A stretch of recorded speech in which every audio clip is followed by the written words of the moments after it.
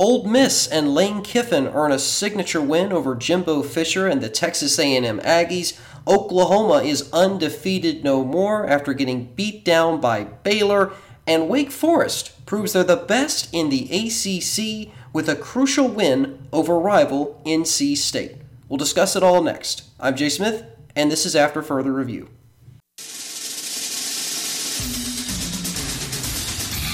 And now, after further review, a Clemson student's perspective on sports. What a personal foul on number 99 of the defense after he tackled the quarterback. He's giving them business down there. That's a 15-yard penalty. Well, welcome in, everyone, to another edition of After Further Review. Thanks so much for tuning in. I'm Jay Smith, and we have got a lot to talk about in this episode of AFR. We've got a Week 11 in the books. Big games played this past week. Some really exciting matchups. And I wanted to do a podcast. I had a podcast planned. I had 2 recording attempts late last week before Saturday, where I was going to try and get an episode out on Thursday or Friday, and just had some technical issues with my recording software. Very frustrating, but I think I've got everything ironed out. And hey, if you're listening to this podcast now, that means that I have figured out the technical issues and we are back to our regularly scheduled programming. So apologize for only having 1 episode last week. Certainly was not my intent. I really enjoy doing these podcasts, doing these episodes, and so I'm excited to get back into it. But what a weekend of college football, and we're going to start off talking about one of the bigger games from this past weekend, obviously Texas A&M and Ole Miss. This is the site of College Game Day. A lot of hype building for this game in Oxford. You know, this was the second trip for Game Day to Oxford, Mississippi. The last time they went was 2014 when Ole Miss hosted Alabama, the number 1 ranked Crimson Tide, which Ole Miss went on to beat. Several people probably remember that was the Katy Perry episode of College Game Day, one of the more iconic episodes of Game Day that they've done. And this Game Day was good, right? I watched a little bit of it Saturday morning, but I still think that 2014 College Game Day, Katy Perry's the guest picker, will go down as a top 5 College Game Day of all time. But let's talk about the game, because this was a bit of a surprise for, I think, a lot of people, myself included. You know, going in, I really expected it to be more of an offensive contest, really, with Ole Miss's offense and how they compared and stacked up against Texas A&M's defense. This is a defense in Texas A&M that's second coming into this game, right? Second in the SEC in terms of points allowed per game, yards allowed per game. A really solid defensive team.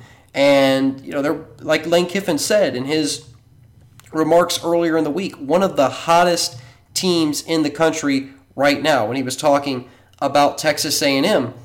And so I was expecting, you know, hey, Ole Miss's offense, and Ole Miss's offense, right, they were missing their top 3 wide receivers. And Matt Corral has been kind of nursing an ankle injury. He's not been 100%. Coach Kiffin earlier in the week in his press conference said how he feels like it's going to be one of these things where every week he plays on it and sort of re-aggravates that injury. And, you know, Corral, he sat out some practices the previous week when Ole Miss was going to match up against Liberty, but obviously with an opponent the caliber of Texas A&M, you can't afford to do that anymore. So Corral was, you know, at practice, getting snaps, getting reps, trying to prepare for the Aggies, you know, for this big game, one of the bigger games in Oxford in several years that felt winnable, right? Because Ole Miss has hosted some big teams and some big games, but this was a game that a lot of people on the Ole Miss side expected to win. And I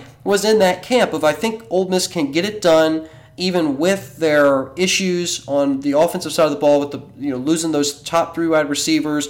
You know, you've lost a senior offensive lineman, right? He had a torn bicep, so he's out for the year. Matt Corral's got his ankle injury, and things were just all of a sudden not as smooth on offense as we've been accustomed to seeing from Ole Miss this season. And A&M, again, a solid defensive team, it was going to be a tough matchup. It was going to be a tough matchup for the Rebels, but what surprised me, my biggest takeaway from this game was that Ole Miss won this game with their defense. This was a defensive win. Those are the words of Lane Kiffin after the game. 2 turnovers by A&M early were huge momentum swings in favor of the Rebels. And listen, this game was 15-0 at the end of the first half, and it could have been a lot worse. In fact, it probably should have been a lot worse. Ole Miss had opportunities in that second quarter, and they had the field goal, they got the safety, but certainly they were looking for more points. And you could probably say Ole Miss should have been going into the halftime,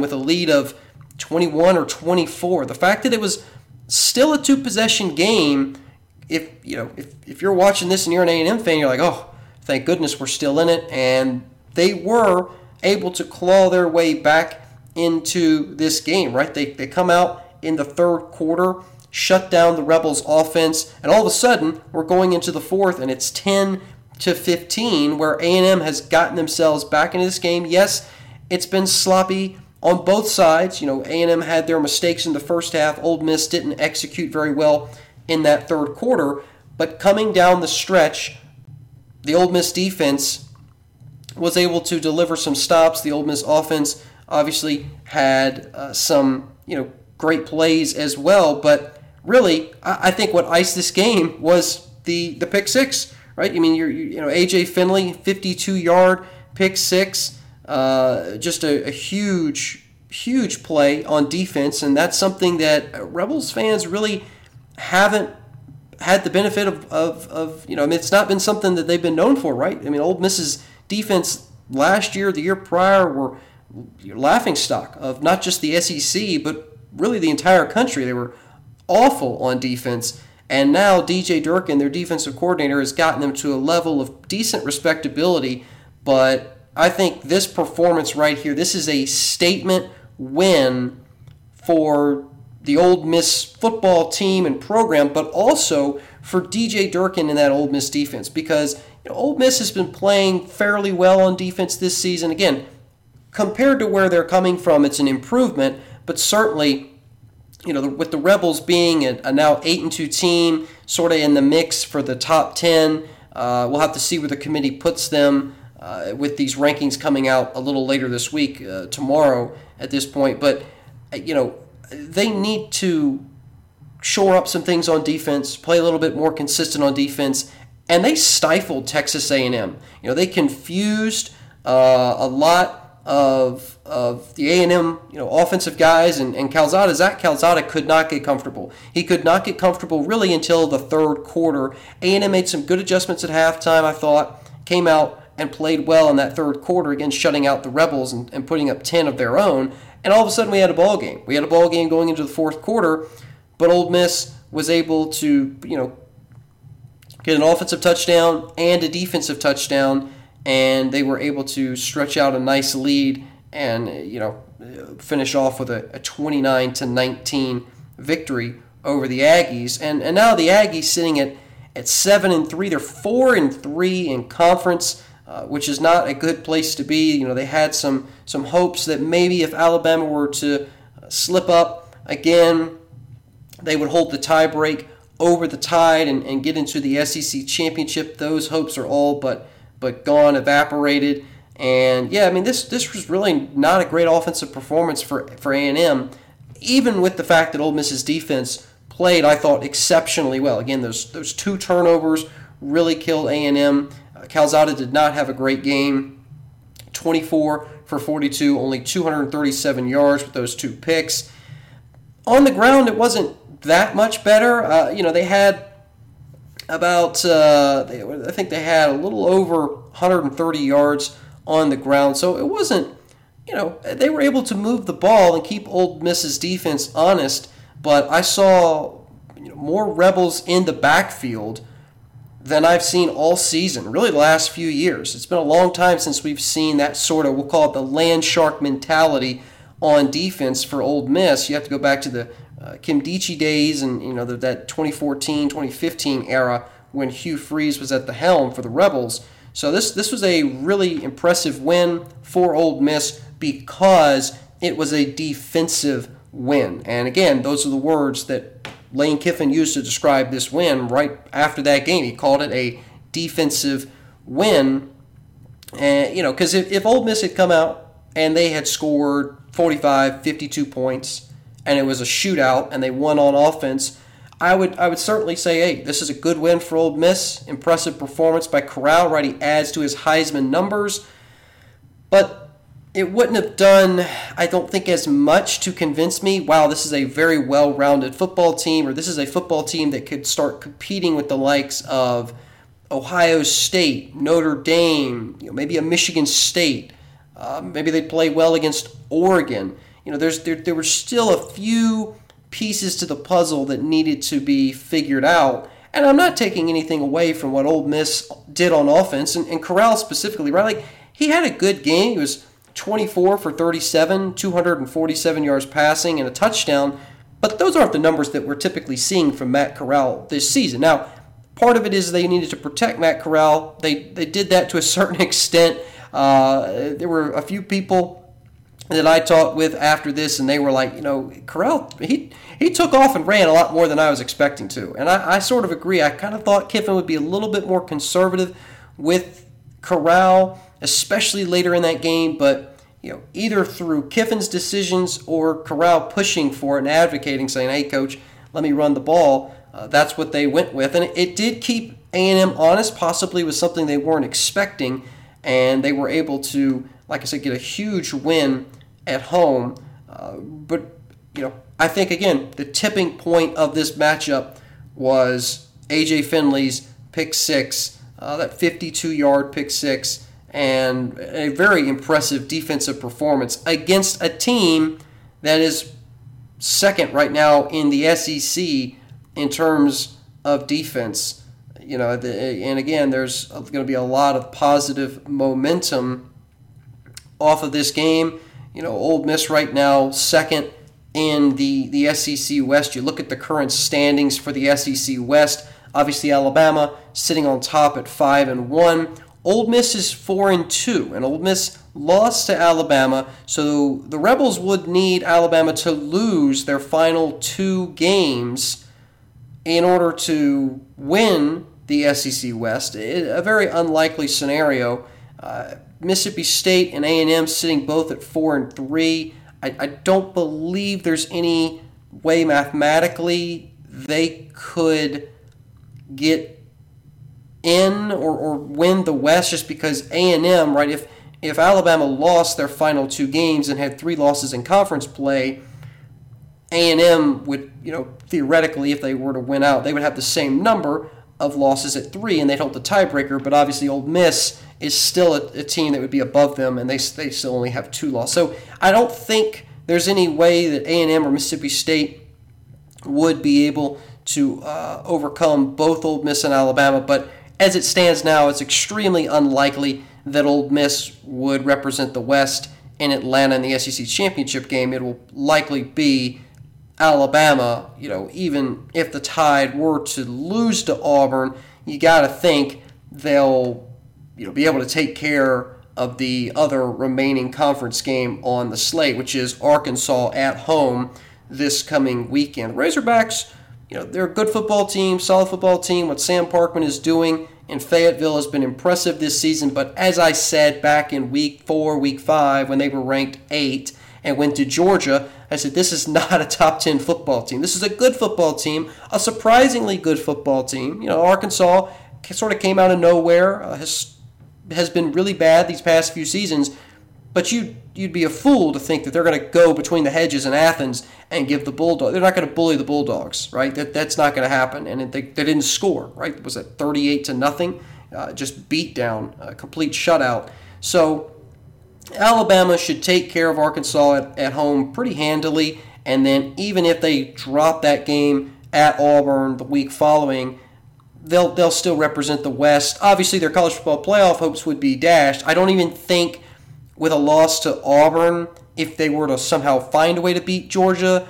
it would get them back into the playoff. It's hard to say. I mean, the preferential treatment we're seeing towards Alabama by the committee has really, I think, caught a lot of people off guard. I mean, I know the whole SEC bias thing has been, that's been a thing for a long time. People have talked about it and accused the BCS and the committee of it.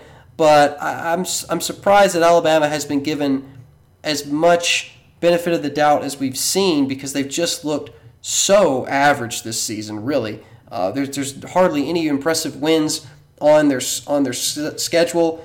Their best non-conference win is against a Miami team that, if you watch that game where they played Florida State, nothing impressive about the Hurricanes, right? There's just nothing impressive about the Miami Hurricanes this season, and again, ultimately ended up dropping that game to Florida State. They're 5-5 right now, which is still good enough for third in the ACC Coastal, but there's really nothing on Alabama's schedule that stands out, except for the win against Ole Miss at this point. The Florida game looks really bad, even though that was a road game, so that's pretty much it. I'd say Alabama's best win this season is at home against Ole Miss. It was a 3-touchdown win, 42-21 over the Rebels. But either way, it'll probably be Alabama taking on Georgia in the SEC championship game. And again, for the Ole Miss Rebels, a huge win gets the Rebels to 8-2 overall, and they have an opportunity to lock up a 10-win regular season. That would be really, a huge turnaround after what we've seen from Ole Miss the past few seasons, and the inconsistency, and just the ups and downs of the program, really. The ups and downs of the program since 2014. And they have to play Vanderbilt at home and then at Mississippi State. So it's very doable. It's very doable. Right now, the Rebels should be thinking at worst we're 9-3, really should be finishing 10-2. And honestly, if Ole Miss gets a win in their bowl game, an 11-2 regular or an 11-2 finish would be that's parade worthy. I think if you're an Ole Miss fan and you're in Oxford, that right there, coming off of where you were, 4-8 a couple of years ago, how do you not throw a parade for that, right? And again, I mean, just the turnaround we've seen since even 2019, right? 2019 is when I was there. It was my first year there in grad school, and they were 4-8 with wins against Arkansas, Southeast Louisiana, Vanderbilt, and New Mexico State. Those were the only teams Ole Miss beat in 2019. What a turnaround. What a turnaround. It's not quite Baylor level, but it's pretty close. I mean, Ole Miss lost to Memphis, Cal, Alabama, Mizzou, A&M, Auburn, LSU, and Mississippi State. Obviously, the Mississippi State piss and miss game was what resulted in bringing Kiffin to Oxford. But, I mean, yeah, look at the turnaround. Look at that turnaround. You're 4-8 in 2019. In 2020, the COVID year, things are still up and down. You do get a nice win in the Outback Bowl, even though Indiana had several of their key players missing. But, overall, you got to be happy with how things finished if you compare it to 2019. And then this year, 2021, has just been amazing. I mean, they have really hit their stride, and the Rebels are poised to lock up a double-digit win season, which would be, I think, a really positive thing for the program and for all their momentum moving forward. And this is their first 8-2 start since 2014, which again goes back to that Hugh Freeze era. And for A&M, Jimbo after the game, he said getting down 15-0 in the first half really killed us. It set us up for a tough time in that second half. But yeah, I mean, listening to what he said after the game, he just said, basically we put ourselves behind the 8 ball. But you also have to credit Ole Miss. They played a really good game. They had Ole Miss finish with over 500 yards of total offense. Jerry and Ely was a huge threat all night. Had 152 yards on the ground with 24 different carries. And the guy had 4 receptions. So he was outstanding. all around great performance for Ole Miss. A&M got to be disappointed, dropping to 7-3. Definitely feels like a lot of that momentum they had after they beat Alabama has sort of been, it's gone, it's dissipated, and so they're going to have to try and find a way to avoid dropping, one of their two remaining games. You got Prairie View, so that shouldn't be a problem, and then you have at LSU, which could be tricky. It could be tricky. We LSU, with all the uncertainties that program is facing, it's still hard to travel to Death Valley and win. And so A&M wants to avoid possibly finishing 8-4 after the great start that they had, obviously with the win against Alabama. All right, let's take our first break. When we come back, we'll be talking about Oklahoma, one of the 4 undefeated teams going into this weekend. Undefeated no more. The Baylor Bears beat down the Sooners in a huge win for Baylor, and we'll talk about what it means for both Oklahoma and the Big 12 next. Welcome back to AFR. Again, thanks so much for tuning in. I'm Jay Smith, and appreciate you tuning into AFR, whether you're listening to the AFR podcast, which is available wherever you listen to podcasts, or if you're watching AFR on Facebook. Appreciate you tuning in as always. Let's talk a little Big 12 action. Pretty big upset this weekend with the Oklahoma Sooners, the undefeated Oklahoma Sooners, dropping their contest against the Baylor Bears in pretty decisive fashion. Really, Baylor sort of took control of this game late, right? It was a very even matchup. It was 7-all going into the locker room at half. One field goal in that third quarter in favor of the Bears, so 10-7. Close game, tight game, and then all of a sudden in the fourth quarter, Baylor just ran away with it. A really impressive performance down the stretch. They put together some really nice drives. 2 drives of 80 yards or more in the fourth quarter for Baylor, which took about half the quarter in terms of time off the clock. I mean, yes, Oklahoma did follow that with a 4-play, 75-yard drive in less than 90 seconds, but still, the fact of the matter is that Baylor was able to milk the clock and continue to move the football, get a fresh set of downs, move the chains throughout the fourth quarter, and really just never gave Oklahoma a chance to respond. Both teams had a pair of turnovers in this matchup, but really where the difference lies is total yards. Oklahoma was limited to just 260 total yards of offense. Baylor clocked in with 413. Again, able to move the ball more, had more first downs, and just overall, controlled the flow of the game and forced Oklahoma to play Baylor's style of game right towards the end of that matchup. And so this is a big win for Dave Armada and the Baylor Bears, who, again, we talked about it last week. Baylor is a team that was 2-7 through 9 games last year, right? They were 2-7 through 9 games. Coming into this matchup, they were 7-2. That's a heck of a turnaround. That's a crazy turnaround. Now they're 8-2. And while they are not necessarily getting the respect that, other 2-loss teams might be getting, right? I don't think you're seeing Baylor in the same conversations as like Ole Miss, but they're one of the better 2-loss teams in the country. I think Baylor is a serious threat. And you got to remember, too, Baylor's loss now 2 weeks ago to TCU, that emotional 30-28 loss with the first game for TCU in like 24 years without Gary Patterson. It sometimes you're just going to lose those kinds of matchups. Doesn't necessarily excuse the performance that Baylor had on their end, but it explains why TCU played as well as they did. But yeah, I mean, Baylor has been a really impressive story, and looking at what Dave Armada has been able to accomplish in Waco in such a short time span is really nothing short of extraordinary. It's been a tremendous turnaround, and again, Baylor, their only losses this season at Oklahoma State, That was a 24-14 loss. And then at TCU, 30-28.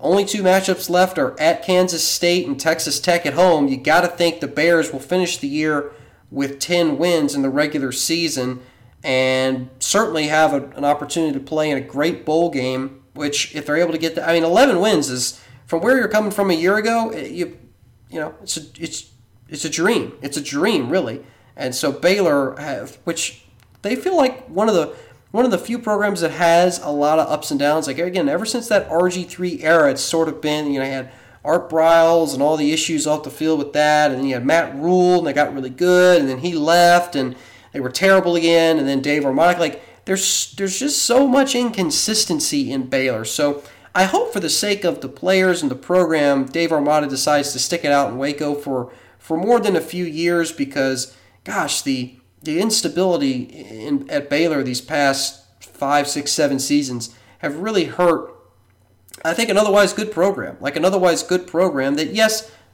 off the field issues aside, right, that's a whole other conversation. But on the field, their football performance, when they're led by good coaches, which they've had great coaches, then they're obviously able to put a good product on the field and win a lot of football games, right? I mean, they're 8-2.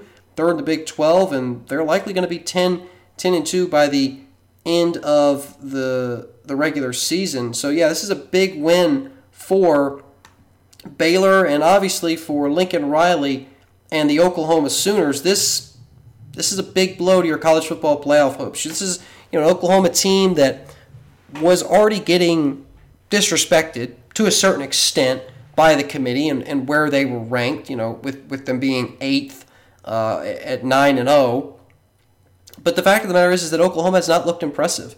They have not looked impressive in the majority of their wins all season, and the committee basically was, saying, hey, you've got to not only win your game, but you've got to look at least competent while doing it.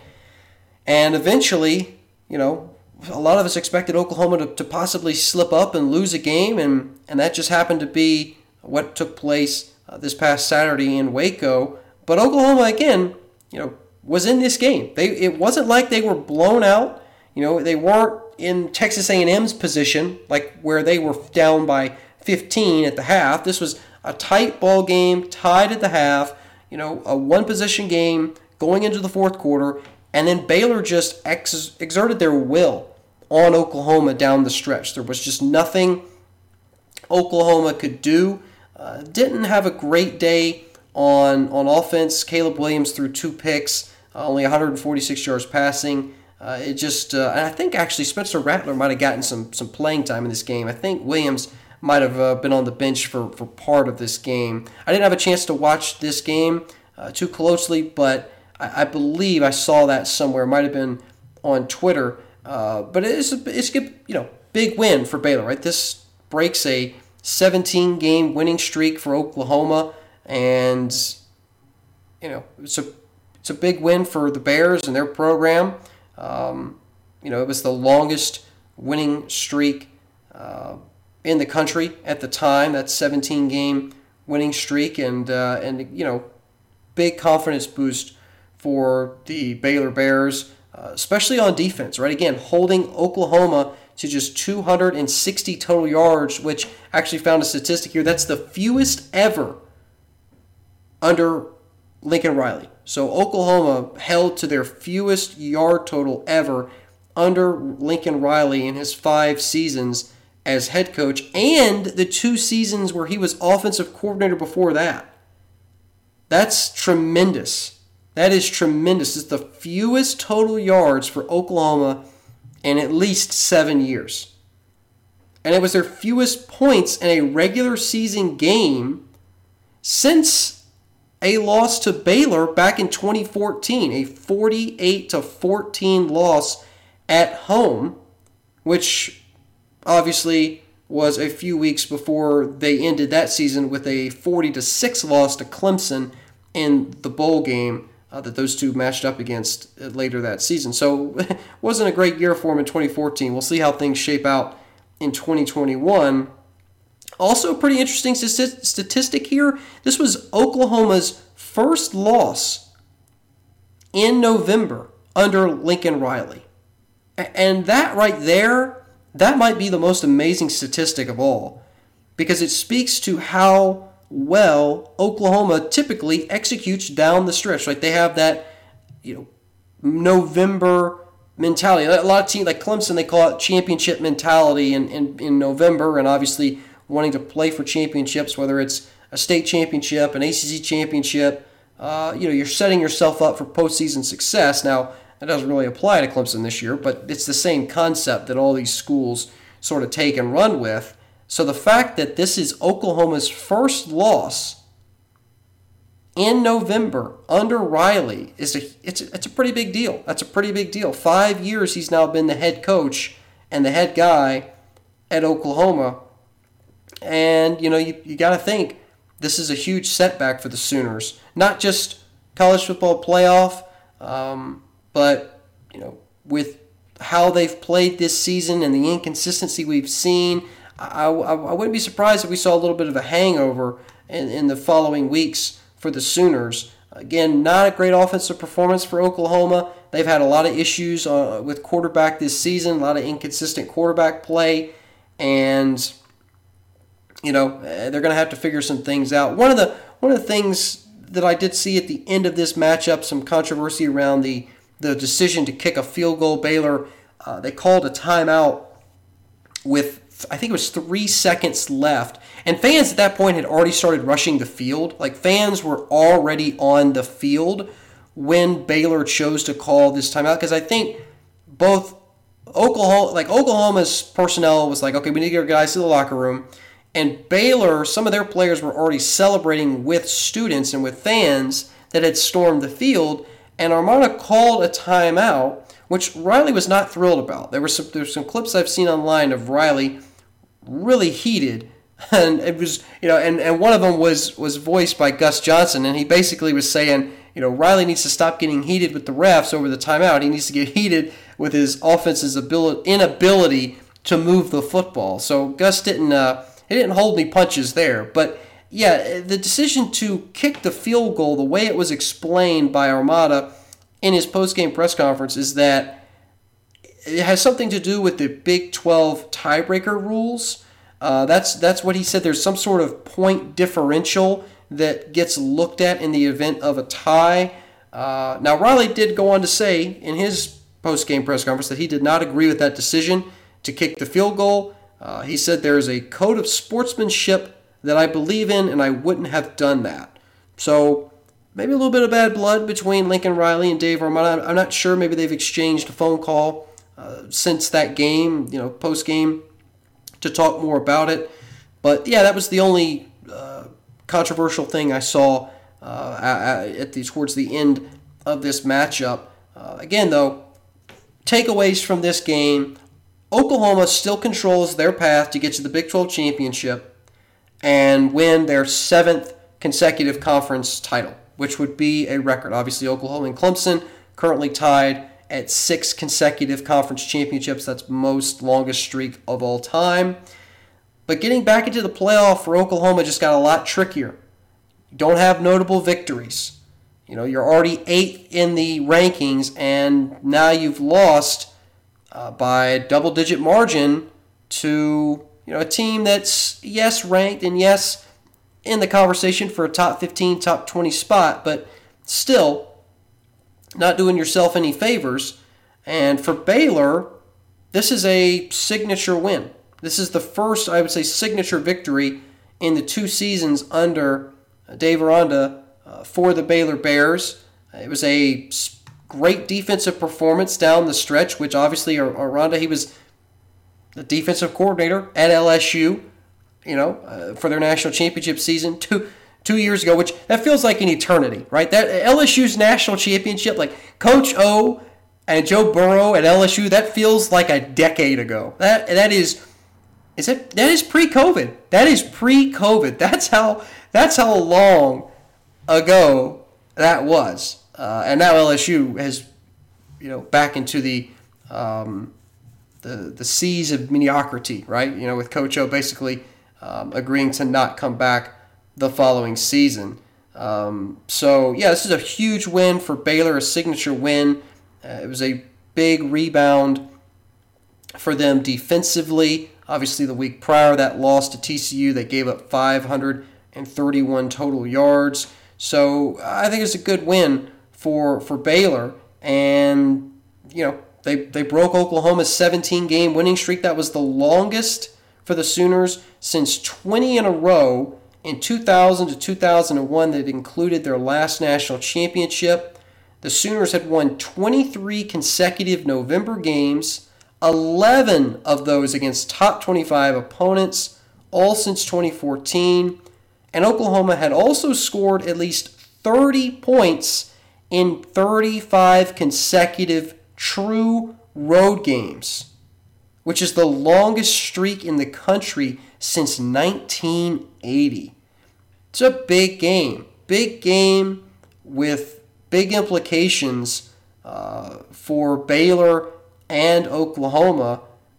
So you got to credit the Baylor Bears for getting it done, getting a marquee win for Dave Aranda, and we'll see how Oklahoma responds. It wouldn't surprise me if Oklahoma has a little bit of a hangover. They're facing Iowa State in their home finale, so we'll have to see how they perform at home, if they're able to rebound and get back on track.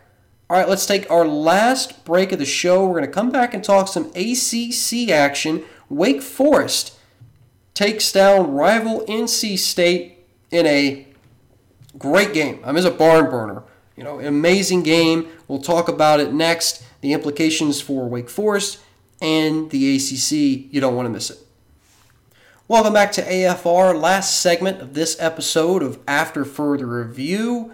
Got a little ACC action to talk about to wrap up this show. Wake Forest and NC State squared off in Winston-Salem Saturday night in a thrilling game. A absolutely thrilling game that was back and forth, full of excitement. This is one of the best ACC games that I've watched in a long, long time. This was a phenomenal game that really, I think, was a battle for the best team in the ACC, right? Because, Pitt and everything they've done this season aside, the winner of the ACC will come from the Atlantic. And it was either going to be Wake Forest or NC State. And this game was largely going to determine who was going to represent that division in the ACC championship game. Now, there's always a chance that Pitt could find a way to win in Charlotte in December, but if I was a betting man, I'd be picking either the Demon Deacons or the Wolfpack. And this game did not disappoint in drama and suspense. It was back and forth all night long. Yes, some of the plays weren't clean. Like Wake Forest, they had several drops, some off-target throws, some mistakes, but they took a huge step. Wake Forest took a huge step towards locking up that ACC division title. And that's what, that was the goal, really, for this game, was just find a way to survive and advance and live to fight another day. Huge win for Wake Forest, which now they've improved to 9-1. And you break this game down and how back and forth it was. Again, some sloppy play at times. Right? 6 total turnovers, 3 for either team. Hartman for Wake Forest threw 3 picks, so not a great night for him. And Leary for the Wolfpack, he had 2 picks of his own. But through all those mistakes, we still saw a very entertaining football game. Both teams able to move the ball pretty well, over 400 yards of offense for each team. A lot of touchdowns, especially in that first half. We saw NC State come right out of the gate, march down the field, 6 plays, 67 yards, kick that field goal. Wake answers with a 6-play, 68-yard drive in just under 2 minutes. NC State then gets the ball, goes 10 plays, 43 yards. a lot of these drives were long. The length of the field, 10 plays, 75 yards. 5 plays, 58 yards. 12 plays, 75 yards. 8 plays, 46 yards. 7 plays, 50 yards. 13 plays, 75 yards. So these offenses were able to move the ball pretty effectively. And even with the mistakes that we saw on offense and the 5 total interceptions thrown by quarterbacks, the offenses still found a way to move down the field and score some points. But what really, I think, did it in for NC State was when Wake Forest got the ball with about 7.5 minutes left in the fourth quarter and took 6.5 minutes off the clock. 6.5 minutes off the clock. And because at that point, it's a 38-35 game, right? NC State had tied it up with 8:07 left. So it's a 3-point game, and Wake Forest gets the ball. And yeah, NC State can afford to give up a few first downs, right? Wake Forest, maybe they could move, get in field goal range, kick a field goal, be up by 6. But they proceed to go 13 plays, 75 yards in 6 minutes and 20 seconds, which runs the clock all the way down to under 2 minutes. Under 2 minutes. And they obviously scored the touchdown to go up 45-35. So it's a 10-point lead now. But NC State, in just over a minute, goes the length of the field in 10 plays, 75 yards to score their own touchdown, and then failed the subsequent onside kick that they would have needed to recover in order to have a chance to win that game. So again, back and forth all night long, extremely entertaining ACC game to watch. Now it sets up a big-time matchup between Wake Forest and Clemson this Saturday. Clemson right now has actually, this may surprise you, they're second in the ACC Atlantic. They are second right now in the Atlantic behind Wake Forest. Wake Forest 6-0 in conference play, even though Wake Forest, and we talked about that on last week's show, even though Wake Forest lost to UNC, it was not a conference game because those teams agreed to schedule one another to continue their rivalry, even though the ACC did not allow those schools to designate one another their cross-division rival. There's protected rivalries in the ACC, and Wake Forest and UNC wanted to play each other because they're rivals, and the ACC wasn't, or it couldn't be done through scheduling. So those two schools decided we're going to use one of our non-conference slots to play one another. I got no problem with that. I think that's fine if that's what you want to do and that's what you want to spend a non-conference slot on. So it does not count as a conference loss for Wake Forest. So they are still undefeated in conference play technically at 6-0, and Clemson is sitting behind them at 5-2. Now, what would need to happen for Clemson to advance into the ACC championship game obviously would be they need to beat Wake Forest, right? So Clemson needs to beat Wake Forest to finish 6-2 in conference play. Wake Forest would need to drop their final 2 games. They play at Clemson, and then they will they travel to Boston College. So they're going to finish with 2 road games, 2 pretty tricky road games.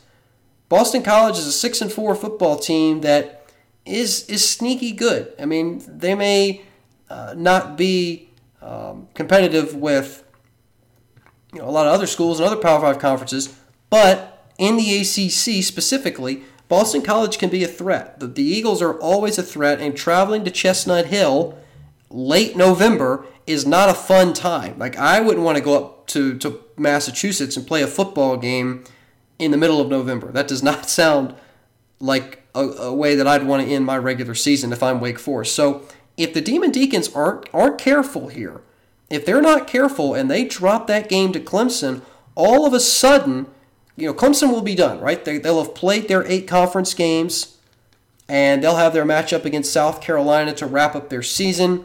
It won't matter at that point if Clemson wins or loses to South Carolina, But if Wake Forest were to lose to Boston College, you would have both Clemson and Wake Forest finish 6-2 in conference play, which means Clemson gets the nod since they'd have the tiebreak over Wake Forest. I mean, that's a big if scenario, but it's not as outlandish as it might have seemed a few weeks ago, where Clemson basically needed this team to lose and that team had to win and this team had to lose that team, and then there was so much up in the air that it was almost like it's not going to happen. And I'm still not entirely sold. I think right now, Wake Forest would probably beat Clemson, even though that game is at Death Valley. Now, Clemson continues to find ways to win at home, right? They have like a 33 or 34 home game winning streak, which is by far the longest in the nation. Like, it's ridiculous. It's been since 2016 Pitt. The Tigers have not lost a home game since Pitt in 2016. That was like a last-second field goal. It's insane. So if Clemson does find a way to win that game Saturday, Wake Forest will have to beat Boston College to advance to the ACC Championship, which you got to think, after the season they've had and how well they've played, that would be very disappointing to not win their division, certainly, right? I mean, you go from starting 8-0 to finishing 9-3. That would really do a big blow. It would be a very big blow for the Demon Deacons, and with the way that they started and the momentum they've had all season long.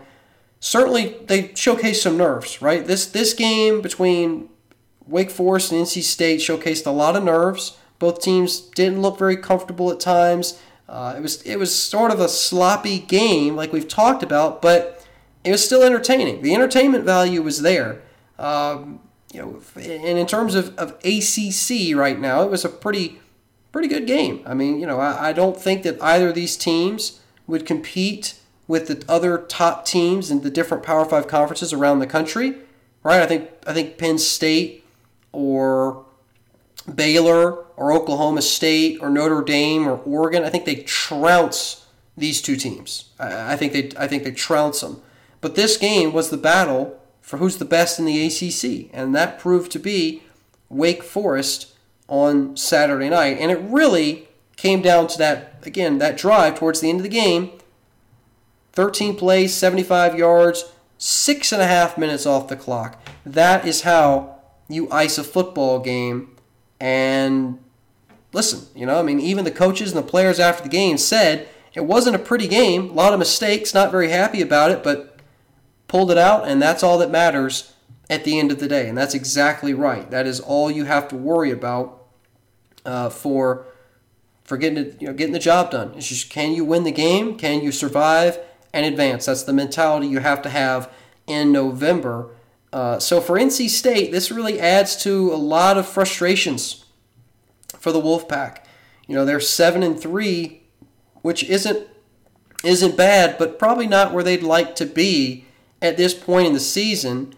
And they've had a lot of issues in Winston-Salem. Right? They've had some bad luck. State has fallen for the 9th time in 10 games since 2001. Like, that's crazy.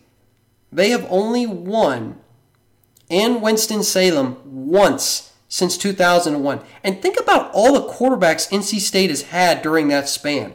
Phillip Rivers, Russell Wilson, Mike Glennon, Ryan Finley. Like, NFL caliber guys. Super Bowl winning quarterbacks. And the Wolfpack they can't find a way to beat Wake Forest in Winston-Salem. Like, it just can't happen for the Wolfpack for some particular reason. This one's going to hurt, though. This one will hurt, I think, a lot worse than some of those others. Obviously they knew what was at stake and what they could accomplish if they were to win this game. But, it's ultimately it's too late now, and there's nothing that they're able to do about it except try and rebound.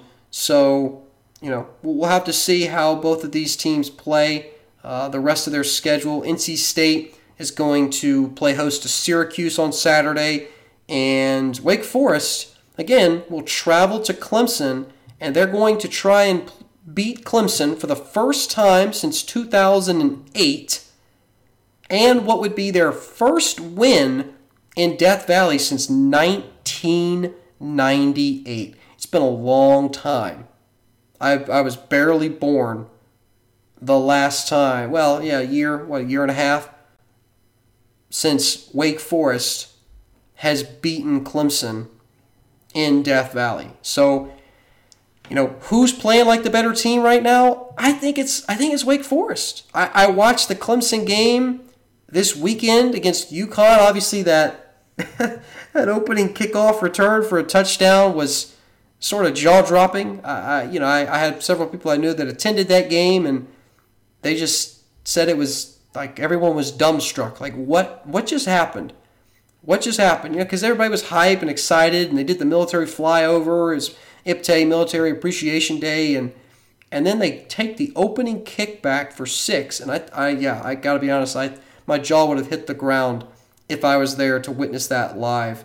But we'll see. We'll see how the matchup goes between Clemson and Wake Forest. Before we wrap up this episode, though, let's talk about a few other games around the top 25. A little quick top 25 scoreboard, and then we'll also send you off with my updated top 4 teams. But first, let's get to the top 25 scoreboard. Let's do it, and here we go. So first up, Thursday, North Carolina played number 21 Pittsburgh.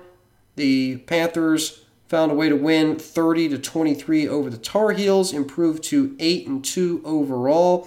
Kenny Pickett had a pretty impressive performance through 3 touchdowns, almost 350 yards passing, but they had to fend off a pretty furious comeback from UNC. Not a very impressive performance by Pitt, if I'm being honest, but they found a way to get it done. On Friday, Cincinnati, the 5th-ranked Bearcats, took on South Florida, won in decisive fashion, 45-28. Cincinnati continues to impress me. They continue to look like a top 4 team, and anybody who can still look at this Bearcat team and say, yeah, they don't deserve to be in the playoff with the fact that they're 10-0, I mean, they're just, I don't understand. There's no logic to that argument. Any 10-0 football team should be in the top 4 right now. There is absolutely no excuse to not have a 10-0 football team in the top 4. And if the committee refuses to put them in their top 4 on Tuesday, then people are just going to continue to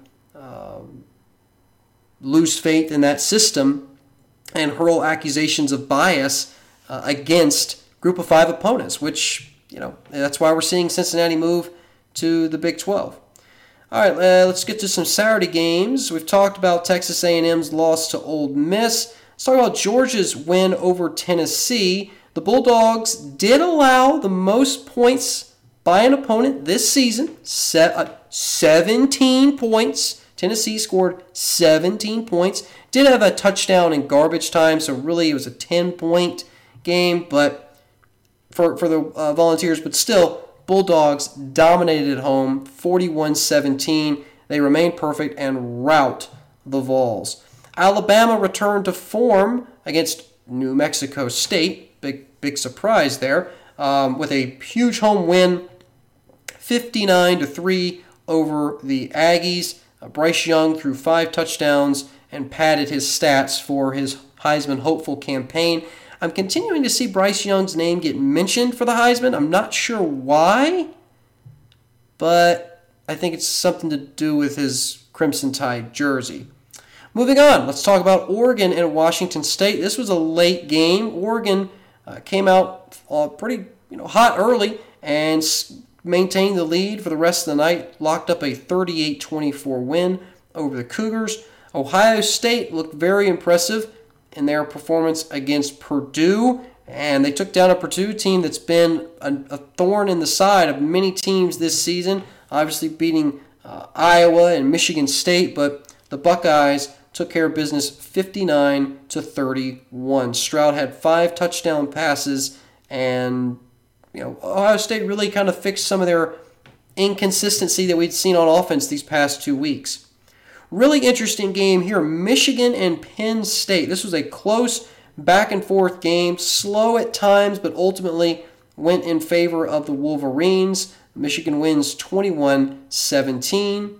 Michigan State gets a nice win against Maryland at home, a 40-21 victory for the Spartans. They improved to 9-1, and obviously are hoping that they can still maybe sneak their way back into some sort of playoff discussion. Right now, sitting at 7th in the playoff rankings. We'll see where they are with the new rankings come out later this week.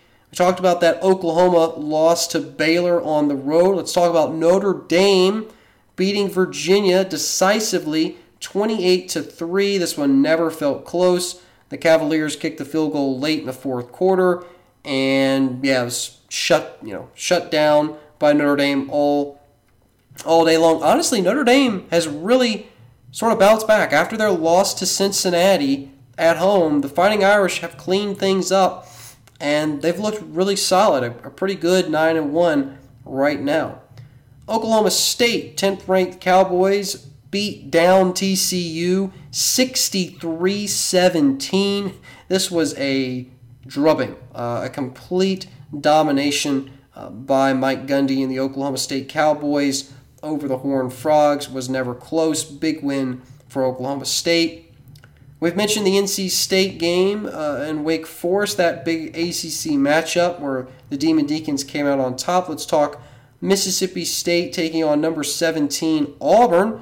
This was a upset, obviously, with the Tigers falling 34-43 to Mississippi State. Mike Leach has got some things going the right way down in Starkville. The Bulldogs 6-4 on the season. Auburn drops to a very disappointing 6-4. They still could play spoiler to Alabama. I know that Alabama is, certainly a more consistent, more well-rounded, and better coached team, but Auburn always finds a way to play spoiler to Alabama's aspirations. We'll see if that's the case in a couple of weeks. This was not a good loss for the Tigers. Northwestern and Wisconsin, the number 18 Badgers, have looked impressive after their 1-3 start. They're now 7-3 with a win 35-7 over the Wildcats. Iowa taking on Minnesota, the 20th ranked Hawkeyes. Sort of get the offense back moving a little bit. It wasn't the best day. It wasn't a career day, but 27 points was enough to win the matchup over the Golden Gophers, a 27-22 victory for Iowa. San Diego State, if you stayed up late to watch this one, San Diego State took on Nevada, a little Mountain West action, and the Aztecs won 23-21. Close game. San Diego State stopped Nevada on the final drive to seal the victory. So, hey, sometimes those late Mountain West games, they're exciting. You should definitely tune in when you can. UT San Antonio remains undefeated, now one of 3 undefeated 10-0 teams in college football with a 27-17 win over Southern Miss. Utah and Arizona clashed. The 24-ranked Utah Utes win 38-29 over the Wildcats. Arizona has really become awful. They are 1-9 and the complete bottom of the Pac-12. So the fact that this game was as close as it was a bit surprising. And then finally, Arkansas beats LSU in Baton Rouge. The Tigers lose 13-16. This was a pretty close win, and the game-winning field goal for Sam Pittman and the Arkansas Razorbacks was what got them the victory in Death Valley. It was a close game all night long, but ultimately the Razorbacks got it done in overtime and found a way to win. So that's our top 25 rundown, where we looked at all the results of games where top 25 teams played. And now to wrap up the show, a few minutes left, I'll give you an update on my top 4 after week 11. Not a lot of changes. Number 1, I've got Georgia. The Georgia Bulldogs, they played extremely well against Tennessee, consistently dominant. Yes, they allowed 17 points, which is the most they've allowed this season, but the Bulldogs are clear number one. At 2, I've got Cincinnati. The Bearcats are starting to get more consistent on offense and defense and been playing better down the stretch, frankly, for a full 60 minutes. They're a 10-0 football team, and you have to give them the benefit of the doubt. They've played bigger games and have more impressive wins than teams like Oklahoma, who were also undefeated but weren't getting a lot of respect. So Cincinnati, second team in the country. I don't know how you would not have them at least in your top 4. Number 3, it's Alabama. The Crimson Tide have rebounded on offense. Bryce Young has looked more comfortable at quarterback the past couple of weeks, and I'm starting to see that typical November look from the Crimson Tide.